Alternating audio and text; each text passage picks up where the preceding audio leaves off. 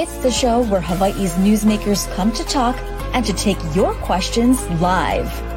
From the nation's capital to Honolulu Hale, from the state legislature to the fifth floor, we bring the experts to you and ask them what you want to know.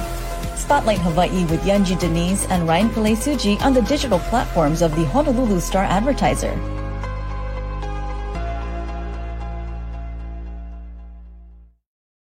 Hello, thanks for tuning in here on this Wednesday morning. I'm Ryan Kalesuji, joined by Yunji Denise, and this is Spotlight Hawaii on the digital platforms of the Honolulu Star-Advertiser. This morning, we are spotlighting education and our keiki in our community. That's right. You know, we're still going through the budget that was submitted by the legislature and trying to figure out, you know, winners and losers, if you will, how folks did. There are so many competing interests in our state. We have a budget surplus and we have a lot of needs in our community. So how did it all shake out when it comes to children and Hawaii families? We've invited Hawaii Children's Action Network, two representatives from that nonprofit organization, which advocates on behalf of kids in our community. Keopu Relitz is the Director of Early Learning and Health Policy for HCAN, and Deborah Zeisman, is the Executive Director of the organization. Thank you both for being here this morning. Thanks for having us. So, Deborah, let's start with you. Big picture, when you look at how the legislature operated and the priorities they had, how do you think kids did this time around? Overall, children and families fared very well this legislative session. I think we are overall very pleased. In two big areas where we see the most success. So the first is an investment in our early learning system, and I think Keopu will share some more details there. And the second, which is another big priority for our organization, is really helping to lift children and families out of poverty into more stable economic situations. Yeah, so Keopu, let's kind of dive into one of the main themes that has been a part of this administration and was a big part of this legislative session, and that is this early learning initiative. Your thoughts as the state commits to this movement, and just any other concerns that you may also have about what has happened this legislative session, or the positives that came about from that. Sure. So, I think it's safe to say that early childhood care and education had a really great year at the state legislature. The lieutenant governor led a bill, HB 961. What it practically does is it expands preschool open doors, which is subsidies to families to send their children to preschools at 3 and 4 years old, or I should say at 4 years old. Right now, it's just for 4 years old. It would expand it to 3 years old. And same with EOEL, public pre-K. So those are the pre-K programs on DOE campuses. And under that bill, it'll expand to 3-year-olds as well. But that in and of itself is a big win. But what makes it like even solidly more in that win category was in the budget, it came with some pretty significant investments. And so we see that there was a jump in or there will be a jump in investments for preschool open doors. So it'll take it from $11 million to, by the end of the biennium, $50 million a year. So even though we're expanding, not just 4s to 3s, you think it maybe would be double, but instead it's nearly quadruple the amount of state investments for preschool open doors. And that will support our community-based providers. The other thing the legislature did that we were very pleased with is that they increased the funding for expansion of early learning programs on DOE and charter school campuses. So by the end of the biennium, we'll see a pretty significant expansion of classrooms on both charter and DOE classrooms. And so that was all kind of part of the Ready Keiki initiative and part of the initiative that the lieutenant governor was pushing forward. Another thing I wanted to mention in the budget that we were very excited about was seeing is over $600,000, and like $750,000 a year is going to go to early childhood educator stipends. And so that's where we can it's a partnership between the University of Hawaii and the Executive Office on Early Learning, so they can start to give tuition stipends so that we can get ready for the next round of educators, so that as we expand, we'll be able to fill those classrooms with teachers who are well supported and well educated. So those are some of the big budget highlights. And I think from there wasn't a whole lot of, I would say, losses or disappointments for us as far as early childhood care and education. What we do want to see moving forward is more investments in retention of the workforce, and I'm sure we'll get around to that eventually. But that's one area where we are hoping to see a little bit more. But maybe the time's just not ripe, and we'll continue to kind of move forward on that and see where we can move in the next couple of years.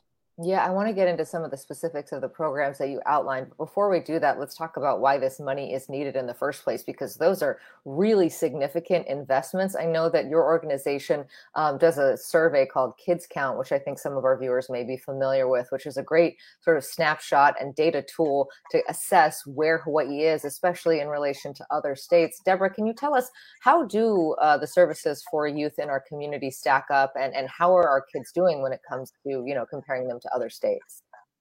So Kids Count is a national kind of data system where all 50 states look every year at how our kids and families faring, and we kind of compare how we are. And so we help to manage that for Hawaii's families.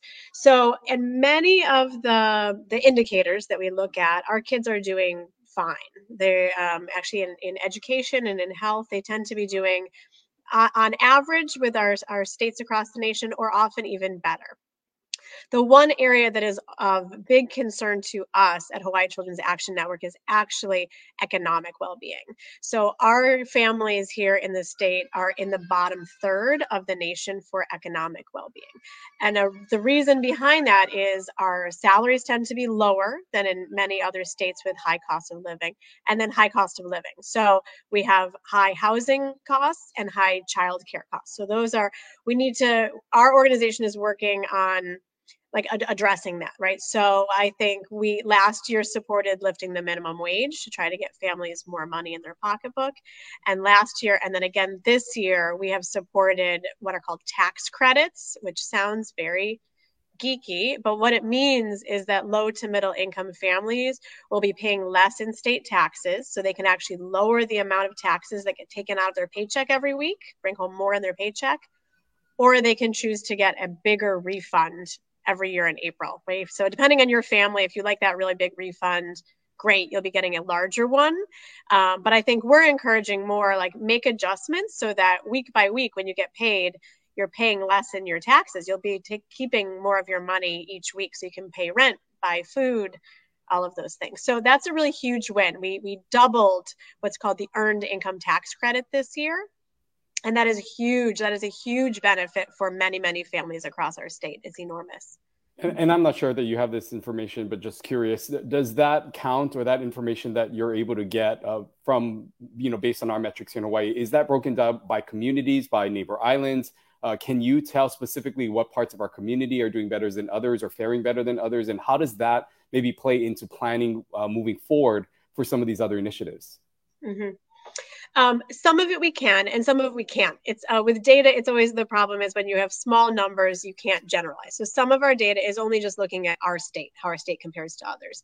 We do know in general, though, across the board, we see more concern in our rural communities, right? That's where there's fewer jobs or lower paying jobs and higher costs of living. So I think that is where, in particular, for some of the things like the investment in preschool and childcare, we are advocating to make sure that investments go to communities that need it most.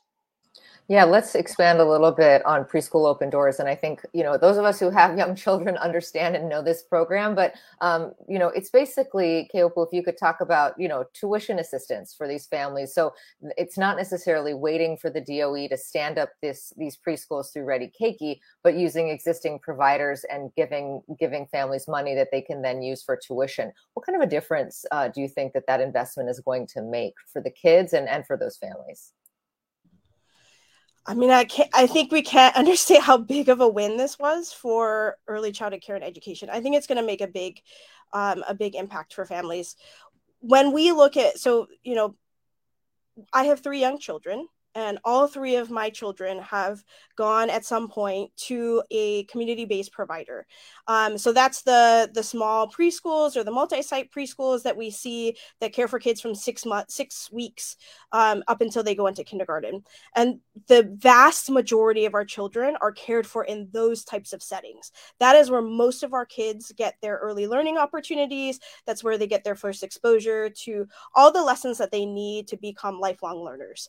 And so what is one of the things that has been really heartening and promising about the Ready Keiki initiative is just an understanding that the ideal state, what we want to see for families, the reality is that if we want to get to the perfect system, that perfect system is going to have a mix of options for families that meet us where we are. Whether that's, I'm a native Hawaiian woman who's raising part Hawaiian, part Filipino kids, and I want to make sure we can send our kids to an early childhood option that can actually meet our family's cultural needs and those kinds of things. And making sure that we have that slew of options is absolutely vital to the success of young kids and their families. And so Preschool Open Doors, what it allows is for families to have that option. And again, because the investment was so much bigger. So we're not just talking about, okay, let's double it so we can add threes. It was nearly quadrupling. So what the other thing that is not necessarily at the legislative level, but has been happening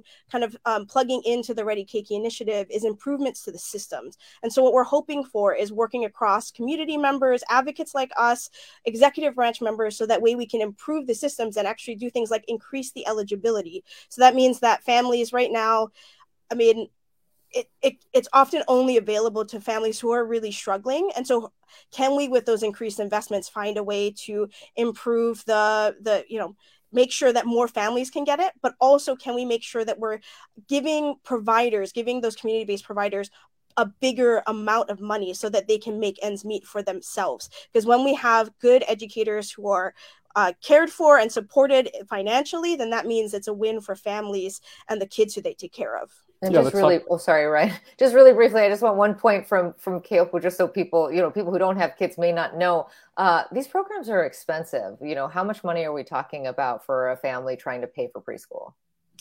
For a 3 and 4 year old, you're looking at around $1,100 on average across the state. So that's $1,100 per month. That is as much as, or nearly as much as, some college tuitions. So for a lot of families, I know for our family, and then the other thing I want to mention is it is very common for families to have kids within like a 5-year period. So it's very likely you're not just paying one tuition, you're paying multiple tuitions. So I think I looked at our family's childcare costs this year for infant and toddler care and a preschool education. We were coming in at like $30,000 a year that we're going to be paying if we didn't get the assistance we had. Deborah, Keopu was talking about the importance of having these teachers and mentors for these students. But like many other industries, there are labor shortages. How concerned are you about this issue when it comes to finding educators for our children as these initiatives expand, like Ready Keiki? Will there be enough teachers? And how do we ensure that the labor issues that we're experiencing in other industries and those needs are met with these types of programs? Well, that I would say is our biggest concern in expansion. We have seen a reduction in the number of folks working in early care and education, and that started actually prior to the start of the pandemic. We believe that the main reason that we have a workforce shortage is low pay. We hear all the time. There was a study done last year. We are losing folks working in childcare and early learning just to other industries because the pay is so abysmal. Time and time again, we hear folks saying, oh, I lost an amazing teacher with my 2-year-old classroom that we had. They went to work in retail, even though they have a bachelor's degree in early education and they love this work, but they need to feed their own family as well. So we believe strongly that we need to compensate our early education providers more, at least adequately. At least no one is expecting to get rich as a teacher or an early educator, but that people can pay their own rent and put food on their own table. This is a nationwide issue that folks have been struggling with. We need to invest not just in buildings, facilities, or subsidies to families. But if folks have one of these new preschool open door subsidies, they can go out to, send their child somewhere, but there are not enough workers in that place, there won't be a spot for them. So Keopu can correct me, but the average hourly pay for most of our early learning childcare providers right now is like $13 to $16 an hour. That is well below survival budget. So it is difficult to attract people into that industry, despite folks saying they would love to work with young children. They're passionate about working with young children, but then they think they need to themselves survive. So we did have a proposed measure this year. It did not pass, to start doing what's called wage supplements. So to give extra money to the teachers, who work in those early education classrooms. They are doing this in a few other states. So for us, it's important that we want to actually charge families less, not more. And we know we need to pay the staff that work in our preschools and in our childcares more money. So the way we need to do that is with public taxpayer investment. So in a few other states now, it's working successfully that, like, their Department of Human Services is the proposal here, would give supplemental pay to those licensed regulated childcare providers, right? So if you're in that system, and it might depend on where you are, we could incentivize some of those areas. Say it's a hard to reach rural community, you could provide extra pay. If you have an advanced degree, you could provide extra pay. So there's a number of options that are there, but we know if we want to recruit more people to go, into early care, early education, we need to pay them. We need to compensate. Yeah, Keopu, if you could expand on that. I mean, just hearing $11 to $13, or I can't remember exactly what the range was, but pretty low. And then you think about the childcare costs. I know that a lot of people who work in childcare are parents themselves. Given the high cost, it seems like they would barely be able to afford their own childcare and work in this field. Exactly. So we have I gave you the average rate for 3 and 4 year old preschool. The average rate for a center to take care of your infant is $1,700 a month. And I can tell you that did not come out of fiction. As a mom who had to look for infant care in the last year, that is about what we were looking at, is about $1,700 a month. And so if you're making $13 to $17 an hour, and your take home is probably around $2,000, $2,500 maybe a month, and you have to pay $1,700 a month for infant care, how do you stay in the sector? And that, I think, is, building off of what Deb said, we really we want to see educators who can stay in the sector long term. That is what is not just good for educators, but it is good for families. And so how do we continue to support those folks to stay in the sector? And again, as Deb was mentioning, the first thing is pay, right? What I think a lot of folks don't necessarily realize, because I've had a lot of friends come to me, when we've been advocating for increase in wages, and I'm asking them to do testimony, they're like, hey, wait, hold on. Explain to me how these people who love my kid, who educate my kid, he learned so much there, how are they getting paid $15 an hour, but I pay $1,300 a month? And we have to explain to folks that really the economics of childcare isn't there. The roots of childcare in the United States is really slavery and exploited domestic labor. For the longest time, childcare was mothering. Childcare was work that was done by women of color for free.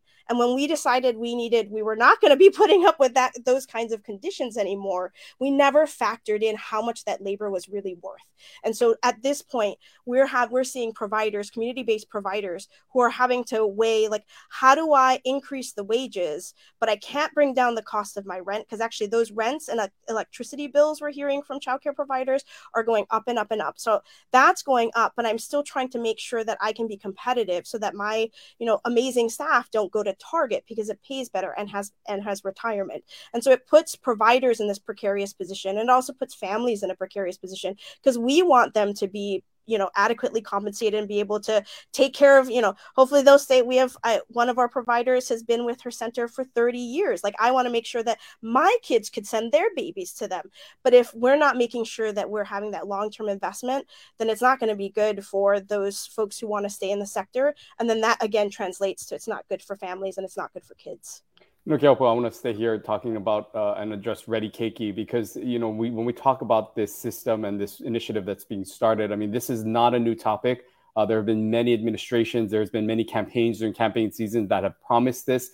We now see it moving forward with it really being shepherded by the lieutenant governor. If you can speak to your conversations with the administration, with the lieutenant governor, and just your overall sense of where this is on their priority list, because as you said, there are many different facets to this. This is not just, of course, providing education, but there's the logistics involved. You're setting up an infrastructure from the ground up and a curriculum system. But how much of a priority do you think this is of this administration and what you've been hearing and seeing thus in their efforts? I can say, I think it's one of the lieutenant governor's top priority, if not her top priority. And what I will say is that what has been very promising, and this is like much more insider baseball, right? Like, so it may not appeal to as many folks, but those of us who have been in the sector for a while, Deb actually has been in longer than I have, but I've been in for the last several years.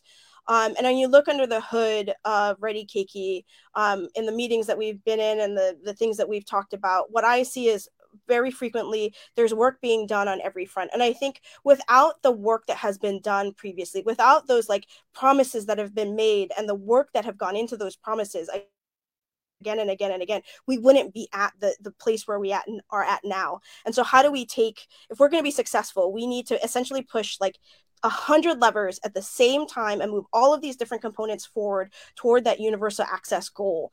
And because we are where we are, we've done the work in, making the connections and building some of those pieces that are needed over the last, 10, 20, maybe even 30 years. I think we're at a place where we can see those components moving forward. And that's what's been really optimistic and promising for me with the Ready Keiki initiative, is that when we look under the hood, we're seeing folks moving each of our components forward at the same time. And so what that means, though, I think is like, for me as a mom, that means a lot, because I'm not like, yes, I want the lieutenant governor just announced 11 new classrooms opening in August, which is awesome.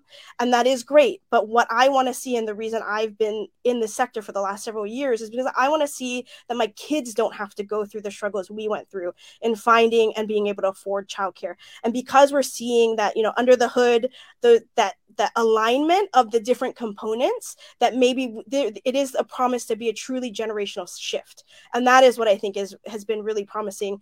And we have seen that the lieutenant governor is not only committed to it herself, but is committed to bring folks like the legislature to the table. And having those investments be made this legislative session shows that we are actually moving somewhere forward together. Yeah, Deborah, do you share that optimism? And why do you think that at this moment, things will be different? I entirely agree with Keopu on that front. I think there has been foundational work being built for decades, years, definitely, to build a solid foundation. So we have built over the last 10 years a solid public pre-K program in our Department of Education, Exec Office of Early Learning, and charter schools. We have a solid preschool open doors program in our Department of Human Services. And so it does feel like now is a really good time to scale, right? It was important to do that foundational work and work on quality. That's important to us. We've done that. And so now you can take it and scale it up. It couldn't have been done without all the work that comes before. I would say for us at Hawaii Children's Action Network, we believe strongly in ensuring that families have choices from birth up to kindergarten, and real choices, not just what they can find, what they can afford. And so for us, that means we will be moving ahead on paid family leave, that if families wish to stay home from work, they can afford to do so. And continuing to push not just on the preschool expansion for 3s and 4s, but for infant and toddler care as well, that folks have choices. If they want their child to be with tutu or auntie, that is a choice they can make, and that tutu and auntie are supported and can do amazing, care and education for that child. If they want a small center, they can have that. If they want family-based care, they can have that. So that folks actually have actual options, as opposed to right now, families will tell us all the time, from birth, they have to they can take what they feel is the safest, what they can get a spot at, and maybe what they can afford, not real choices. As we're closing here and looking just forward, a lot of the work, obviously, that you folks do involve the legislative process and advocating for bills. I'm just wondering, and Deborah, we'll start with you. Going into this next part of the year, what is sort of the focus right now for you folks? What are some of the things that you're going to be working on as we have these discussions, that there are still lawmakers who feel that education came up on the short end of the stick, that there are still things that need to be funded? As the governor reviews some of these proposals in front of him and has this $200 million to work with, what are some of the things that you're hoping can happen in these next few months that you folks will be targeting and looking for? Mm-hmm. Well, it's always a work in progress. I joke that I will be employed forever because it's constant improvement towards that goal. I think for us, two big priorities. One is starting a real serious conversation with the new administration around paid family leave and what that program would look like for families here in Hawaii. It was a campaign issue for the governor. And so we will be picking up that conversation of how under his administration, we will have paid family leave. And I think the second, as we talked about, is building on the amazing wins this year for Ready Keiki, that we now need to get serious on investing in our early care and learning workforce to make sure that families, when they go to find childcare and preschool, they have well-trained, highly compensated staff in those places. Yeah, and Keopu, I would like you to ask you, just as we end our conversation this morning, some people you kind of get focused just on one issue, and it's the issue that affects you the most. So if you're a parent, you're paying very close attention to this. If you don't have kids, or maybe you're in a different phase of life, maybe you're not following this as closely. But tell us a little bit about why this matters to everyone in our community. Sure. I mean, so if you're a parent, so we like to say with early childhood things, like we have parents for 5 years, but then you whittle away the first year, which is crazy, maybe the second year, which is also crazy. So we really only have people for 3 years, and that can be tough because it's a tough 3 years that we can get parents involved and caregivers involved. But the reality is, like I said, for me, and what I share with my friends is that I am not doing this so that I know that a lot of the investments will not pay off. There is a decent chance that my youngest child, who is just over a year old, will not get into a public pre-K program because there are other places in the islands that need those spots, need that build out more. However, what I want to do is make sure that when my kids have, if they decide they're going to have kids, they don't face the same hardship. It is a reality that things have gotten worse since I was born. From 1984 until now, the pace of expansion of seats has not kept up with the number of children we have under the age of 5. And so it is imperative that we continue this effort to make sure that we're staying in it for the long game. And not only is it something, not only can this be important if you're a parent and you care about the future for your kids, but if you're in the community, it is absolutely vital to have our young kids be exposed to nurturing, loving, educating environments. This is how we set them up for just the basics of life skills. Are they resilient in stress? Can they handle conflict? Can they regulate their emotions? Those are critical, not just for being able to be workers or, being contributing members of society, but that's something that we want to see among our families within our communities. It makes for vital communities to have families be supported and to make sure that we're having young children be supported as well. Okay, we're Keopu Relitz and Deborah Zeisman, both of Hawaii Children's Action Network. Thank you so much for giving your assessment of the budget this legislative session. We will check back with you in a few months to see how things are going. We really appreciate your time this morning. Thank you. Aloha. Well, Ryan, great to hear that, from the vantage point of their organization, they feel that Keiki did very well this session, and that is good news to hear. There are still a lot of things that need to be done, especially you heard them both really talking about the labor issue. We hear this throughout all sectors, it seems, of our economy, but childcare is one where we know that we need the workers. And, when we've talked to the lieutenant governor about this, when we've talked to the superintendent, whoever we talk to in education, they all come back again and again that the pay scale needs to go up so that we can keep the workers and also attract new ones. Yeah, and really they paint that picture of what it's like for these individuals who work in this industry making about $15 an hour, and the demand that, of course, that it has. These are individuals who have degrees in early childhood education and really working and nurturing children, but maybe forced out of this because just the job market and, just the cost of living as a whole. And so these initiatives that they continue to try to push forward with the legislature to ensure the retention of its current members, but also recruitment of new candidates that can help to fill this gap in a growing industry. And it will only continue to grow, as we say. And we've talked about on this program, this Ready Keiki initiative that, the lieutenant governor is spearheading will only continue to grow each year as they expand in our communities and throughout the state, which will require more workers. And so while they are working feverishly to get those 11 classrooms staffed up and ready to go, they're also looking long term into how they can ensure that this is a career path for many people to enter in and have those adequate services once things are completely stood up. Yeah, and the session is over, but the work there for their organization and others in this space is not over. You heard Deborah there talking about advocating for parental leave and perhaps increasing some of the tax credits for people who work in this industry to try to make those jobs more attractive. So we will continue to track this issue. The lieutenant governor is going to be joining us next month. The governor is going to be joining us next week. So we'll ask him about this and a host of other issues. Join us right back here on Friday for another edition of Spotlight Hawaii. Until then, have a great week. Aloha. Take care.